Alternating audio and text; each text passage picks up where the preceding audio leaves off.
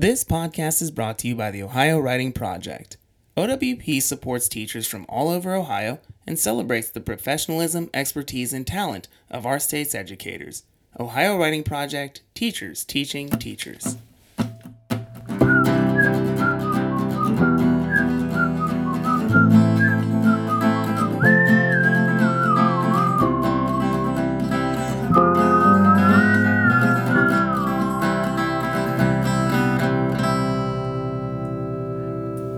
Welcome back to Right Answers, a production of the Ohio Writing Project. My name is Noah Waspy, and today we've got a really good one for you. Author, poet, teacher, consultant Laura Van Proyen was a guest, and we'll get to it in just a second.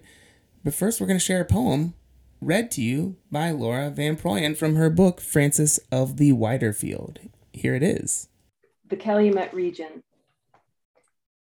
Truth at my brother's oil change shop is few customers.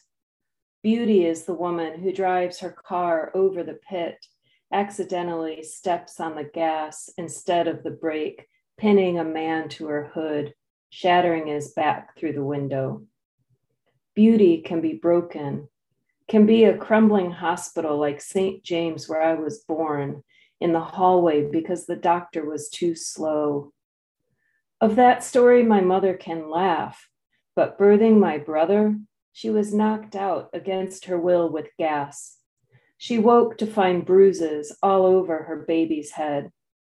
Truth means that the doctors' names are not part of the story, that after years of telling and retelling, my mother sees what she can bear, a small hurt thing that needs her.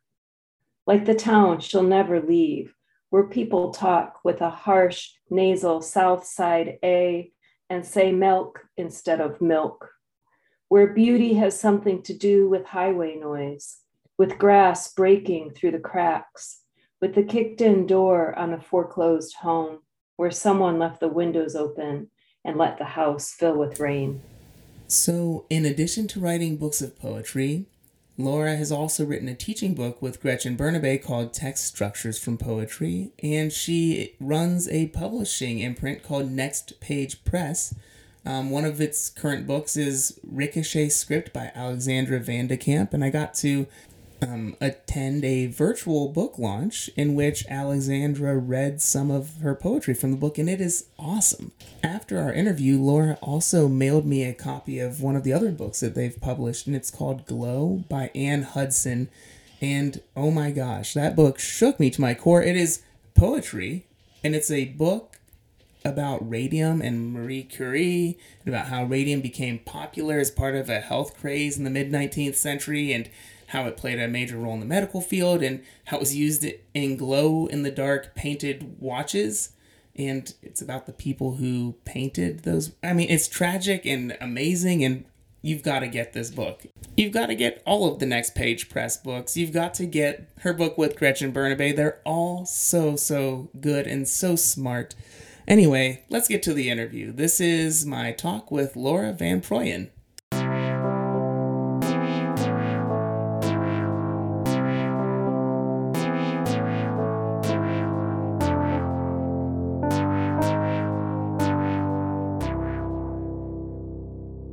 So I am a parent, and my earlier work was written around young children. So having a schedule was paramount. I was doing those things like getting up at 4:30 and 5 in the morning and, doing that kind of stuff. The way that my life is structured now does not require that. So, our lives evolve, our family situations evolve, our jobs change. So one of the things I'm really trying to harness now are longer swaths of unscheduled time. So because I've learned also, if your audience is not aware, or if you are not aware that certain things like artist residencies exist, I know there was a moment in time I didn't know that existed. And as soon as I learned of them, I thought, really?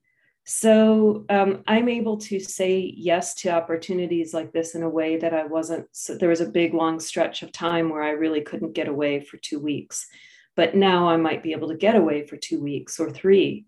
And that even if you don't have young kids or you don't have a lot of circumstances in your life that you think, oh, I should be able to write at home because I don't have so many distractions.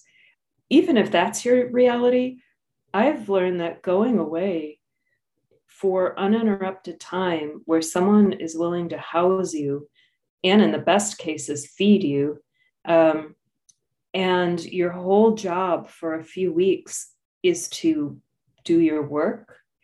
It's changed the trajectory of my work, and it's made me think of how I might be able to build in or protect unscheduled time in my life, even if that's a Saturday or a Sunday. I haven't achieved that yet, but just recently I spent a stretch of time at the Virginia Center for Creative Arts.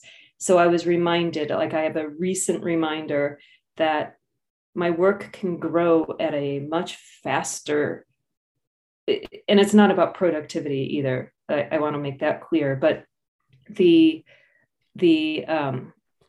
continuous reading, writing, when I go to sleep, wake up again to my work, the momentum is amazing when you have that.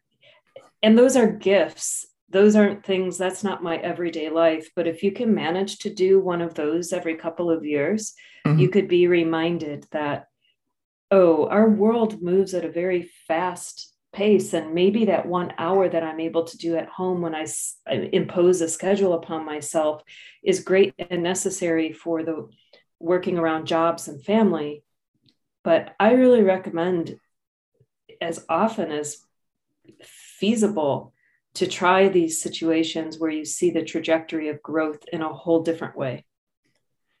It feels like the idea of a residency or setting aside time or protecting unscheduled time. I'm always trying to draw connections between what writers do and what we do in school. And Mm-hmm. I was wondering this morning, like one of the things I was thinking about is, school, I didn't have a great writing teacher every single year, but every single year I just remember being in that desk, having to write a stupid essay about something I didn't care about. And then halfway into the essay, I'm like on a roll and I'm starting to feel some kind of flow. And Mm-hmm. I was thinking, like, it seems like what school does, whether we are being great teachers or not, is we're providing a schedule where there's nothing else you can do but write. Yes. Yes. And read. Yeah. Um, when I was teaching high school, I've only ever taught on a block schedule. So I had these, you know, hour and a half classes. But my students came to know that when they came to Ms. Van's class, we were going to start just about every single class with silent sustained reading. So SSR was just a part of it. And it would always be at least 10 to 15 minutes. And that, and they could read. I was also, they could read whatever they wanted to. There were no, and I encouraged them to abandon books they didn't like. No, you never had to start a book and finish it, because life is short. If you're reading something you don't like, stop reading it, because the whole thing was starting like, let's love reading. Mm-hmm. And if there was a student, and there always was at one point or another, who would just forget their book and choose a book off the shelf, a different book every single day, and clearly they weren't invested in the process, I'd have a talk with them and try to find out and maybe recommend other books. You're not going to win every student over to this process, but I saw over and over the students who got to the end of the year and said, Miss, I hated reading, but now I like reading. And there were systems in place to document things, to make administrators happy, and all of that kind of stuff. But I found that to be the most valuable thing that then could offer conversation and context about writing. I had to get the kids reading. You don't just pop down at a desk and suddenly you're a writer if you have no relationship with language. Yeah, so it's like breathing in, breathing out. You need Yeah, both. filling the well. Yeah. That's right. So what role, I think I want to let's go into the education part a little bit more. Um, Sure. what do you think school could be doing better? I mean, I know that not that school, I can't treat school like a monolith because it's a, what's the word? A spectrum. School's a spectrum. Yeah. Not every school, some schools are great, some schools have mixed, some schools have troublesome elements, but overall, like you wrote a book because you co-wrote a book because you wanted to have an impact on what school could be doing differently or maybe better, Mhm. or here's a new idea. What do you feel like school could be doing better to nurture young writers? Well, it's been a little while since I have taught in secondary ed full time, which is, I never really taught outside of being a guest, a visiting writer, things like that with the lower grades, lower elementary grades. But I am a parent of a current high school student who's just at the tail end of that. And just as a general rule, what I see among her and her peers is sometimes I think that they're just driven by data and status and grades and class rank and all of these things that we know just destroy curiosity. And I would say the best thing to do is to try to, well, when I was a teacher and now just as a human in the world, I try to stay curious, because if I'm not curious about something, I'm not very interested in learning more. So just in every subject, in every grade, fostering that curiosity. And in terms of writing, giving students as much choice and autonomy as possible with their instruction. Um, choice and autonomy doesn't mean lack of structure, and it doesn't mean lack of understanding of rules or what makes good writing or the rest of that, but finding ways, like the book that I did co-write with Gretchen Burnaby. She has a whole series of books. I just got in on the poetry one because that's that's where we met. And so it's based on poetry, which, speaking about poetry specifically, a lot of people feel afraid of it. And I think that that's because somewhere along the line, somebody told them it was supposed to be hard or mysterious or complicated. And the truth of the matter is, I can't say it enough, there are not hidden meanings in poems. There are not. If poems are doing their job, there's clarity.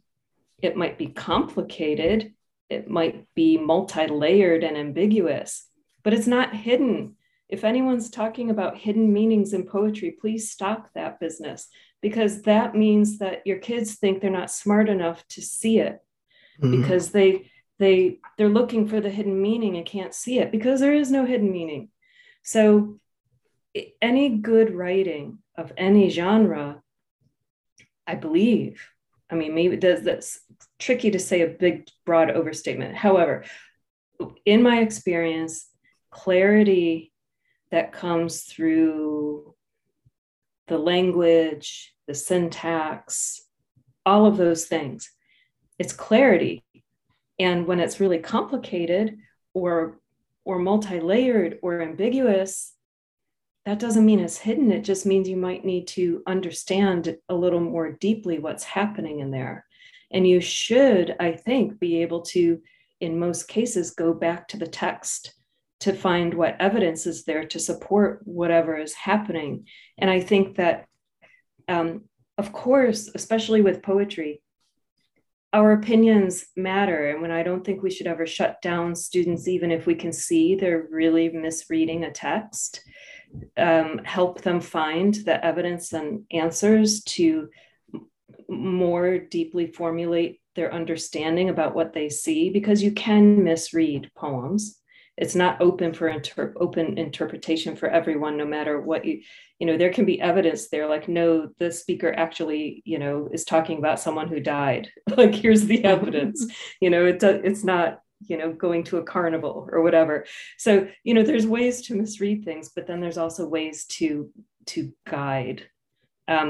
So I don't know. I feel like I just went off on a big old tangent on your question. Sorry. Well, I mean, that's what we're supposed to do. It's a podcast, right? I think I mean you're hitting on a lot of amazing things that I want to dig a little bit deeper into. I want to take a couple of steps back into the curiosity element that you mentioned just a minute earlier.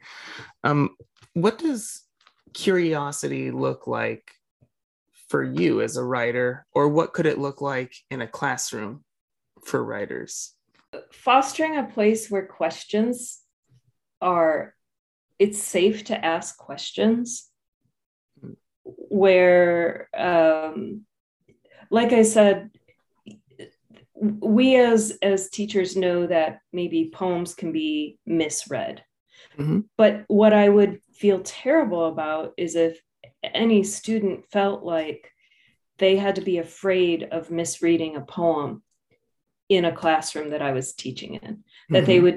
they would say, oh, she's going to shoot this down, or, so remaining curious, I think, is about questioning, but then mm-hmm. also following up your questions with interrogation. Like, mm-hmm.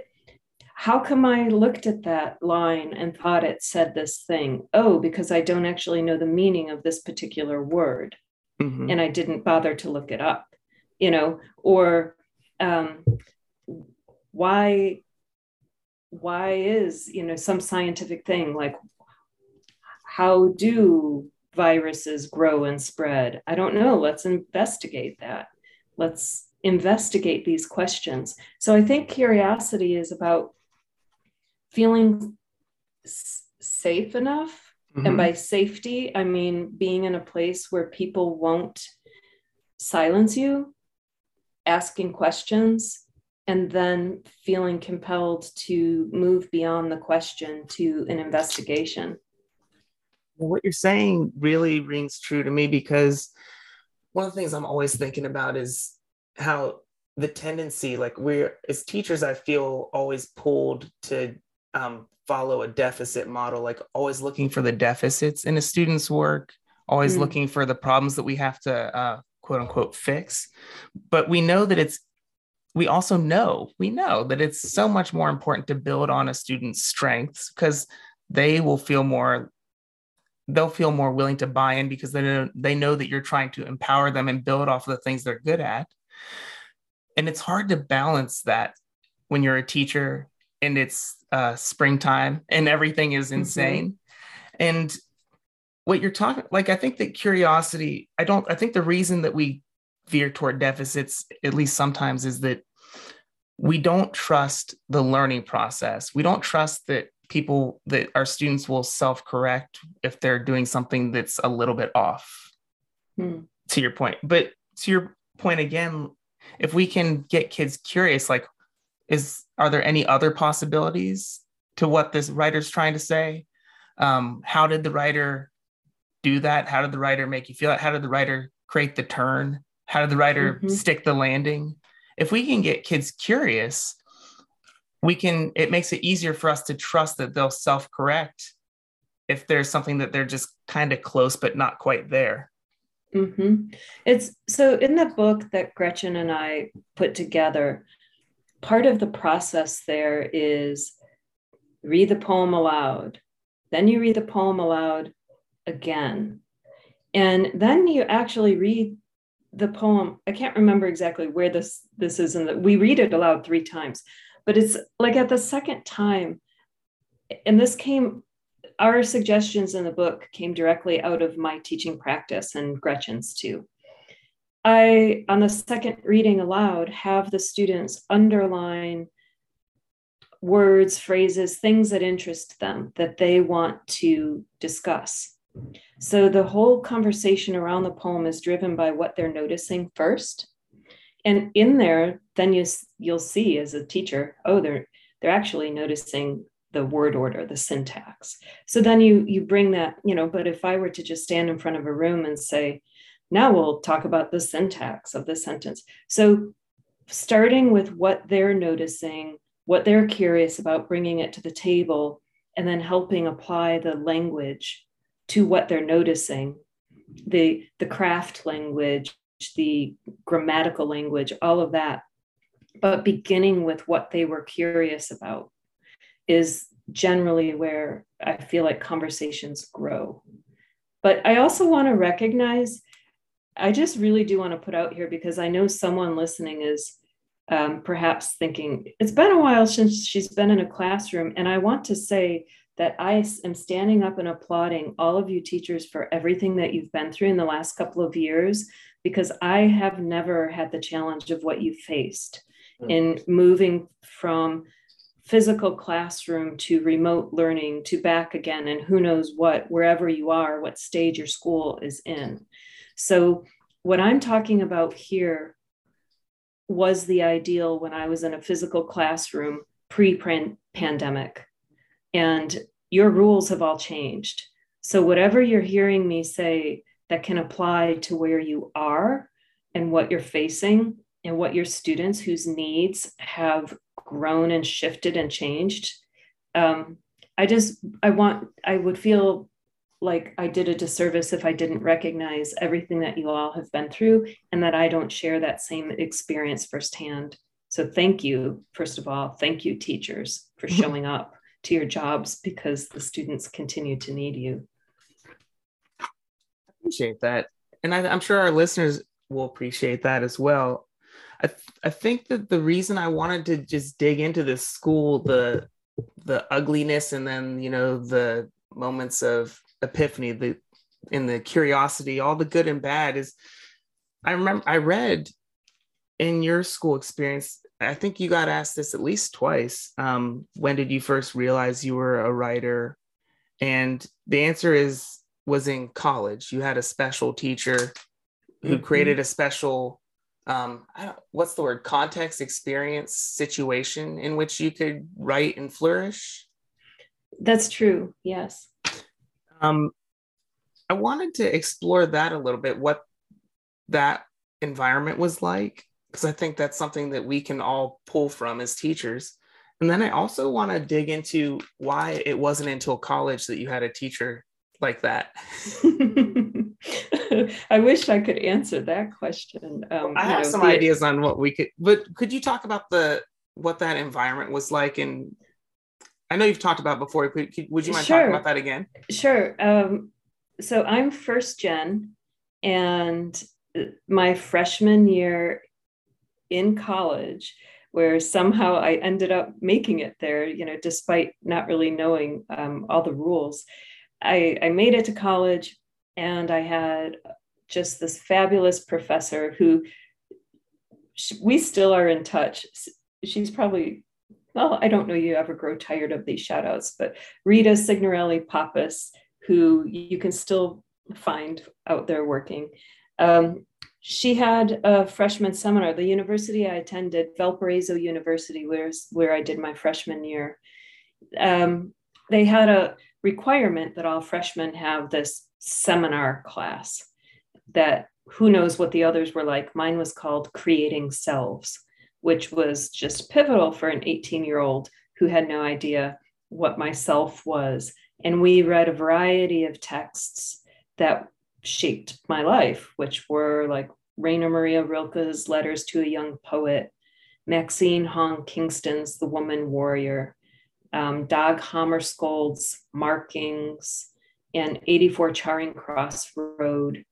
And then another one that I just recently remembered, The Measure of My Days, which would resonate with me much more now than it would have when I was 18. That was my least favorite when I was 18, but would be very good now. It's a memoir of an elderly woman taking account of her days. So Rita, or Professor Pappas, we had to keep a journal where we had to extract a quote from whatever we were reading and respond to it in any way we liked. And that began my practice of journaling, because I found that with that freedom of choice, like we were talking about before, I chose whatever quotes were interesting to me. And then it was just writing personal accounts of how I responded to them. the only wrong answer was not filling your pages in your journal. And so, but she wrote little things in the margins that were so encouraging to me, like, you have the mark of a writer, I think was one of them. And I just couldn't believe it, because I had grown up in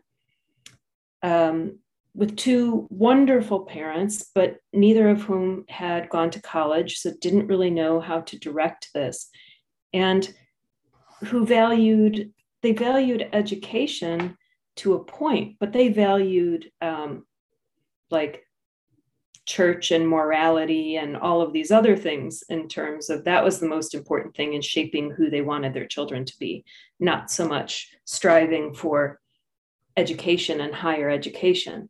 So being in this realm where I suddenly realized that people valued thinking, valued like questioning, and valued something I might have to say just off the cuff about what my observations were and the connections I was making.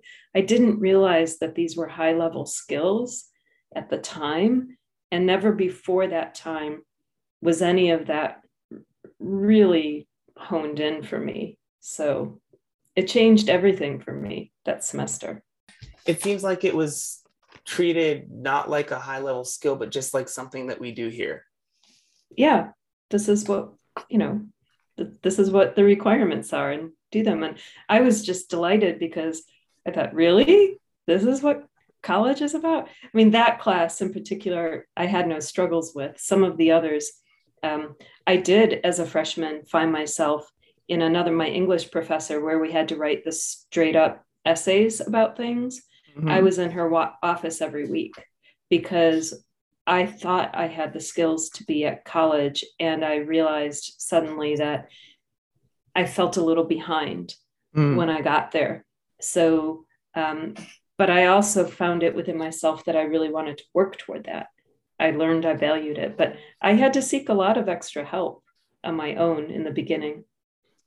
So it's the recipe. I'm adding to the recipe as we talk. It's read a lot, write a lot, get encouragement and help. Yeah, I mean, at the same way that you asked me my initial question about seeing myself as a real writer, and I said maybe the persistence and longevity and finding your people. When I was 18 years old, my people were my professors, because and the smartest girl who lived on my hall in the dorm, who would read my papers too and offer me feedback. So I think that somehow instinctively I knew I needed help, and I knew that if I guess I trusted that when they said they really wanted to help me, that I could go to them.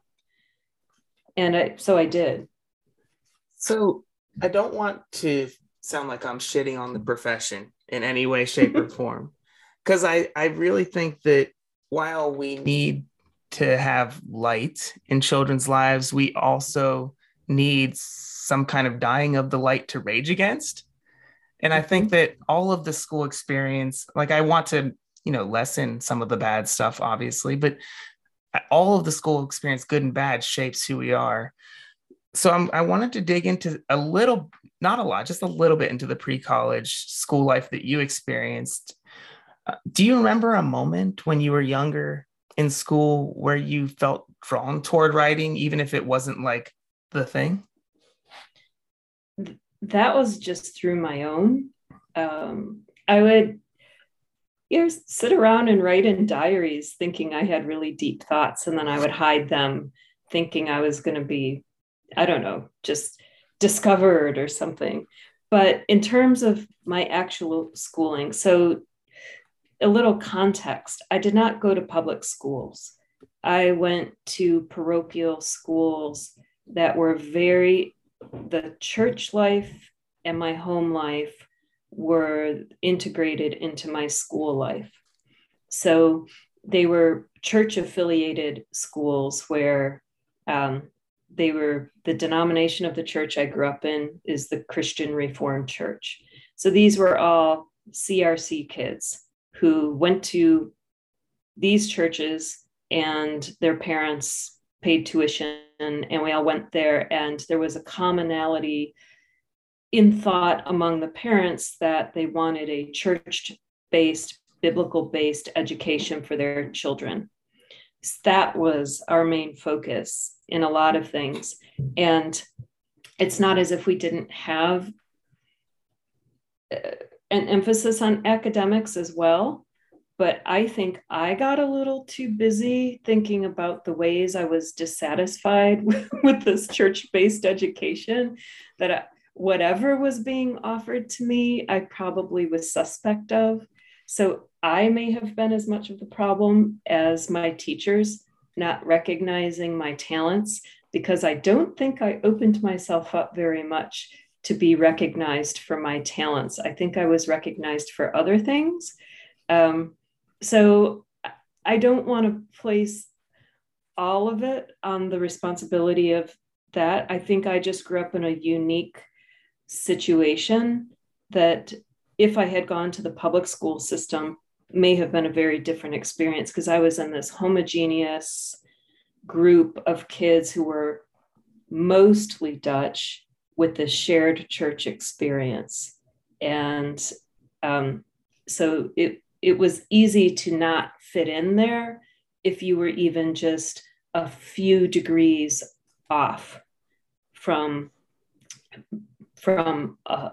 buying into all of the things. And also the arty kids, the literary kids, some of those things just like are on the fringe of various rebellious attitudes that don't always fit that mold, and so maybe aren't encouraged either. It makes me think about a stand-up comedian named Kyle Kinane. I won't be able to do the joke, but he says something like, in order to form a punk band, you need an adult trying to crush your dreams. Yeah. Like, you can't feel it in the moment, and it's trying to crush a kid's dreams is not a good thing. Let me be clear. Right. But this is why I wanted to ask the question. I think that a lot of good writing can come from like these chips on our shoulders that are put there in our childhood, and like feeling like we have something to prove. And then when you finally get that teacher, it's almost like it was bottled up and ready to explode. Yeah, well, and that freshman seminar did change my life, but it also wasn't immediate. It wasn't like I suddenly said, now I'm a writer. I carried on trying to find my way. I thought I was going to be a visual artist. And then when I transferred from Valparaiso University to Purdue, it actually was in visual communication design that I was, going to study. And then it was there that I had a creative writing workshop with the poet Marianne Baruch. And so you see, there's a lot. We can all go back and trace our histories, our lineages, our experiences. It wasn't one thing. That was the first pivotal thing, was Rita's workshop. And then I got to Purdue and had another pivotal thing. And then one thing that I think that has always been very meaningful to me is keeping my relationships. So, when I left Valparaiso, I started writing letters to Rita. So, I have some old correspondences. And after I left Purdue, I would see Marianne at conferences or things like that. So I just always felt compelled to thank people and to do what I could to remain in conversation with them. And so, and I think that's probably true. Just interpersonal relationships have always meant a great deal to me. So that's when I find those friends that I really want to be with, I like to keep them close. It makes me think about what Sir Ken Robinson said in one of his books about the importance of finding your tribe in the creative process. Like, that is one of the pillars on which creativity can thrive. And it seems like you found tribes. You created a group in San Antonio where you have this group of people who can encourage each other, give each other feedback, keep the process going. But you said something a second ago about being originally wanting to do visual arts. And one, I do judge books by their covers. And Frances of the Wider Field has like one of the most exquisite looking covers. And is Oh, that thank you. was that part? Did you play a role in the art design for the cover? I did. I had That image that you see on the cover, I went scouring the internet for trying to figure out what I might like, because working with Lily Poetry Review Books is wonderful. And anyone who would like to read contemporary poetry, that's a great place to go. They gave me a lot of like, let's have a conversation about the cover. So I wasn't sure, because Frances, and if we talk about the poems, Frances is not necessarily a literal person.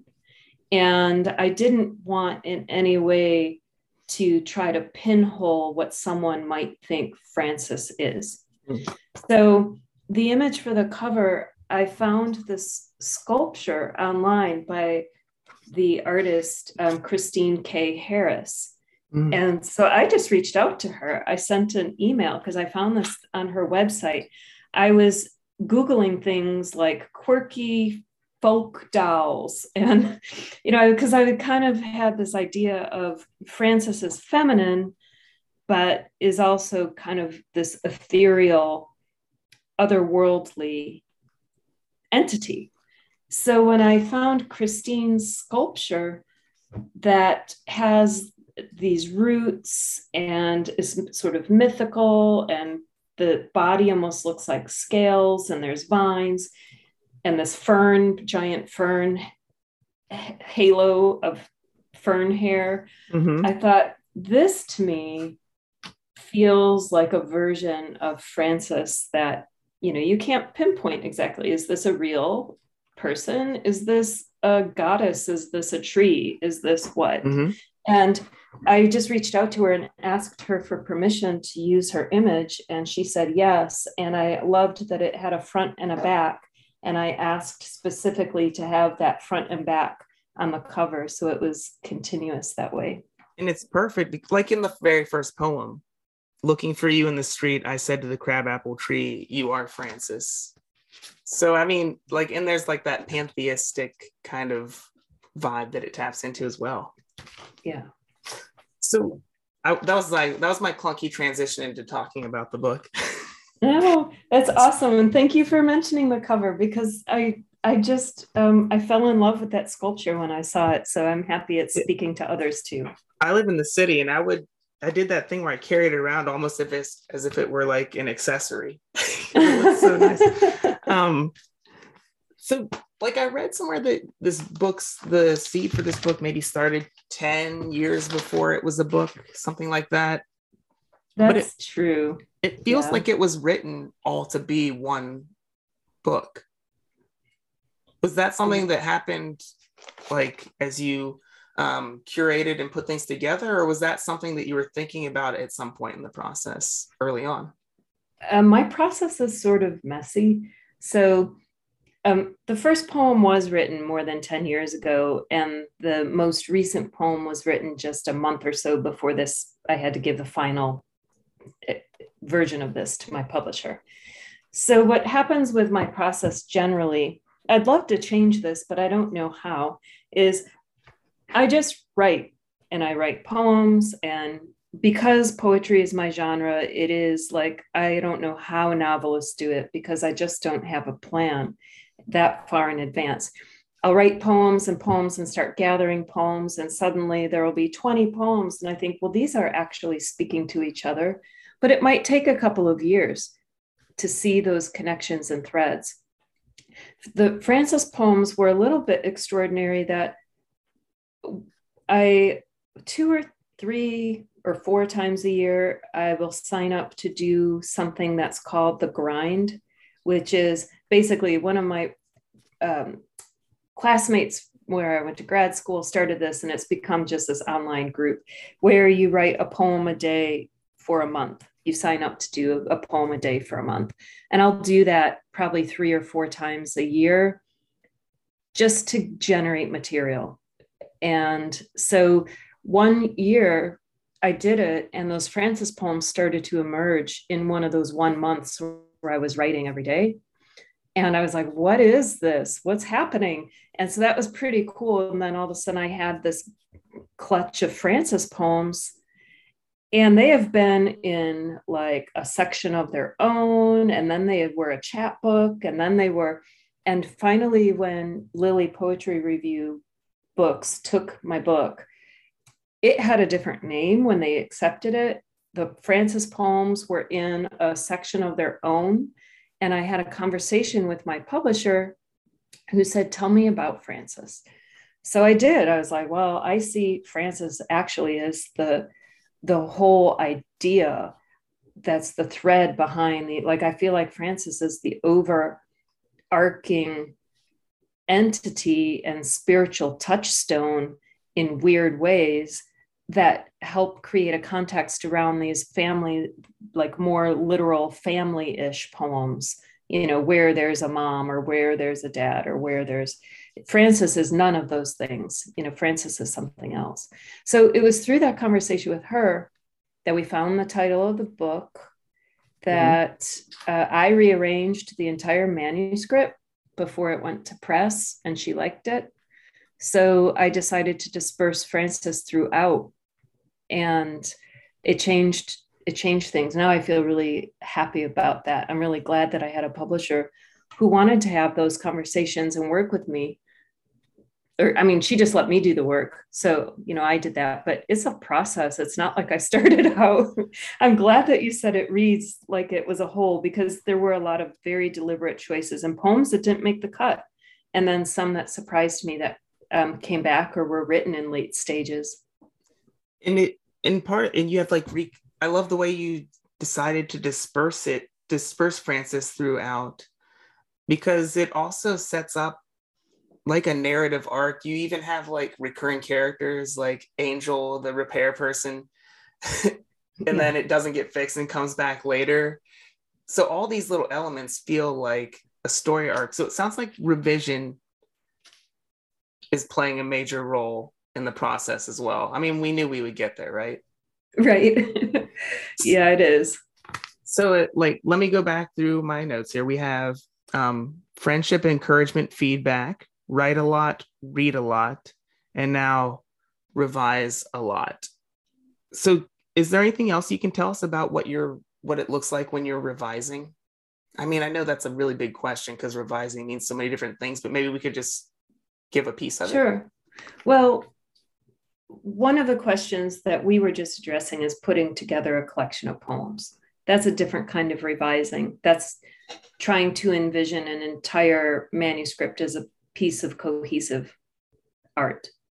So that's a lot of like ordering of the poems, seeing how they speak to each other. But the question that I think you're probably looking for a little bit more is, in an individual piece of writing, how do you make those choices, say in a poem or an essay or a talk? You know, when you're delivering a talk, you have a certain way that you want to engage with the audience. And so revision, I always am speaking aloud, no matter what I'm writing, because I'm thinking about how the things sound, how the words sound, how the pace goes, what the punctuation is doing. If it's an essay, it's, you know, you have to make sure that there's a logical flow that's happening from one point to the next point to the next point, and that you haven't left out chunks of material, or do you need to resequence things? With poems, it's a lot of play with pacing, language. So I just read aloud. Sometimes revision is really easy, and sometimes it's really, really painful. I have a few poems now that I just can't find my way. I can't get my finger on it. I've been going round and round. I really want them to work, but they're not working yet. So I stick them back in the file and return to it another day. And then some things I'm doing a little bit more revising as I'm composing right now, which I think for me has come with experience to be able to anticipate where things might be going, and then I realize that I have to revise lines as they go, or I might get a bunch of raw material down, and then instead of putting that away, that's actually back to that idea of the sustained unscheduled time, is being able to maybe write a draft, step away for an hour and come back when it's still relatively fresh, and then see what you have there and revise as you continue to compose. So beautiful. Yeah. So I wanted to bring the interview to a close by talking about play. The other night, you graciously invited me to Next Page Press's book launch of Alexandra Vandekamp's book, Ricochet Script. And Veronica, one of the moderators, was talking Veronica about... Golos. Yes, thank you. And Alexandra, we're talking about how sometimes just playing around with a form can be the genesis of content. Like she was talking about how she wanted to experiment and play around with writing a ghazal at one point. Mm-hmm. And I know that from reading some of your interviews that play can play an important role in your process as well. So can you just talk about some of the ways that play is important to the writing process? Yeah. I think, like, if we're not having some fun along the way, what are we doing? I think play takes all different kinds of forms. And play with the writing process, I don't even think it's isolated to writing. I think it's, I like movement, and I go to a studio here in San Antonio where I do some movement classes. They're kind of dance, but kind of like dance is a liberal word for what we really do. But that is part of the play. If you like to throw around paint, that's part of the play. I think play in all its forms. Like if you're finding your writing to be stagnant, get up and go play something else, play a guitar, play, whatever, because all of it's connected.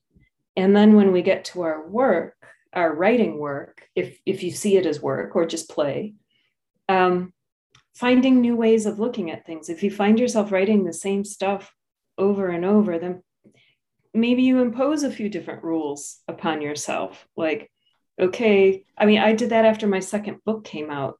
The second book, my book called Our House Was on Fire, there's a lot of there's husband and daughters and birds. These are pretty prevalent. And so I put a mandate on myself, like no more husbands, no more daughters, no more birds. So in Frances of the Wider Fields, you're going to find dogs. You're going to find like other stuff.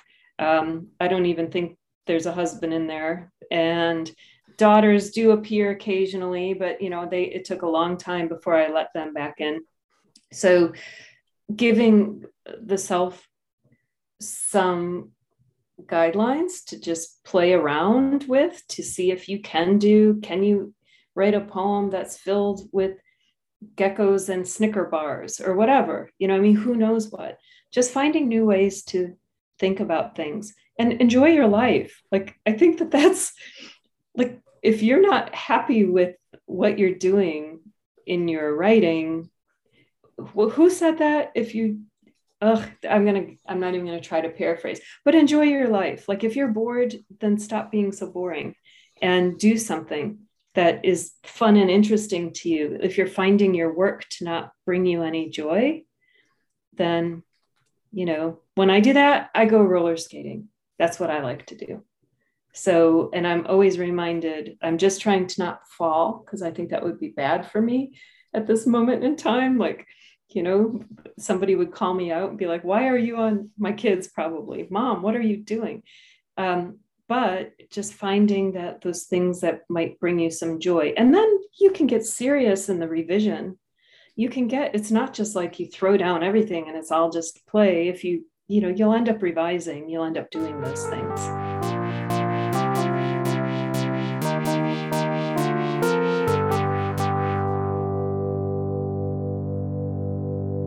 If you couldn't already tell, I love talking to writers and reverse engineering their process to figure out how could we do more of this kind of thing in the classroom. And I'm so thankful to Laura Van Proyen for opening up her process to us and talking about her new book, which is just brilliant. You must get it.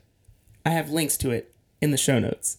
Speaking of links in the show notes, I have links to all of Laura's work and her publishing press in the show notes. And if you want to see Laura Van Proyen in person, she will be at Miami University doing a reading on Friday, July 30th. The Miami's Low Residency MFA in Creative Writing program is hosting an event, and I've included a link to that. Guess where? The show notes. Also in the show notes, you can find links to ways you can become involved with the Ohio Writing Project. OWP offers tons and tons of learning opportunities during the summer, and a lot of them have already been underway, but there are still a few that you could sign up for. There's the Food Writing Genre Study class. It's 3 credits, and it's a hybrid class. There's the Supporting and Enriching Literacy for ELL students, and that's an online class. There's the Designing Writing Literacy Toolbox for Elementary Classroom. That one's on campus. And there's Inside the Essay, Rethinking Essay Writing, and that one is a hybrid class. There are so many ways that you can be involved with the Ohio Writing Project, and all you have to do is check the show notes. All right, thank you so much for tuning in to Write Answers.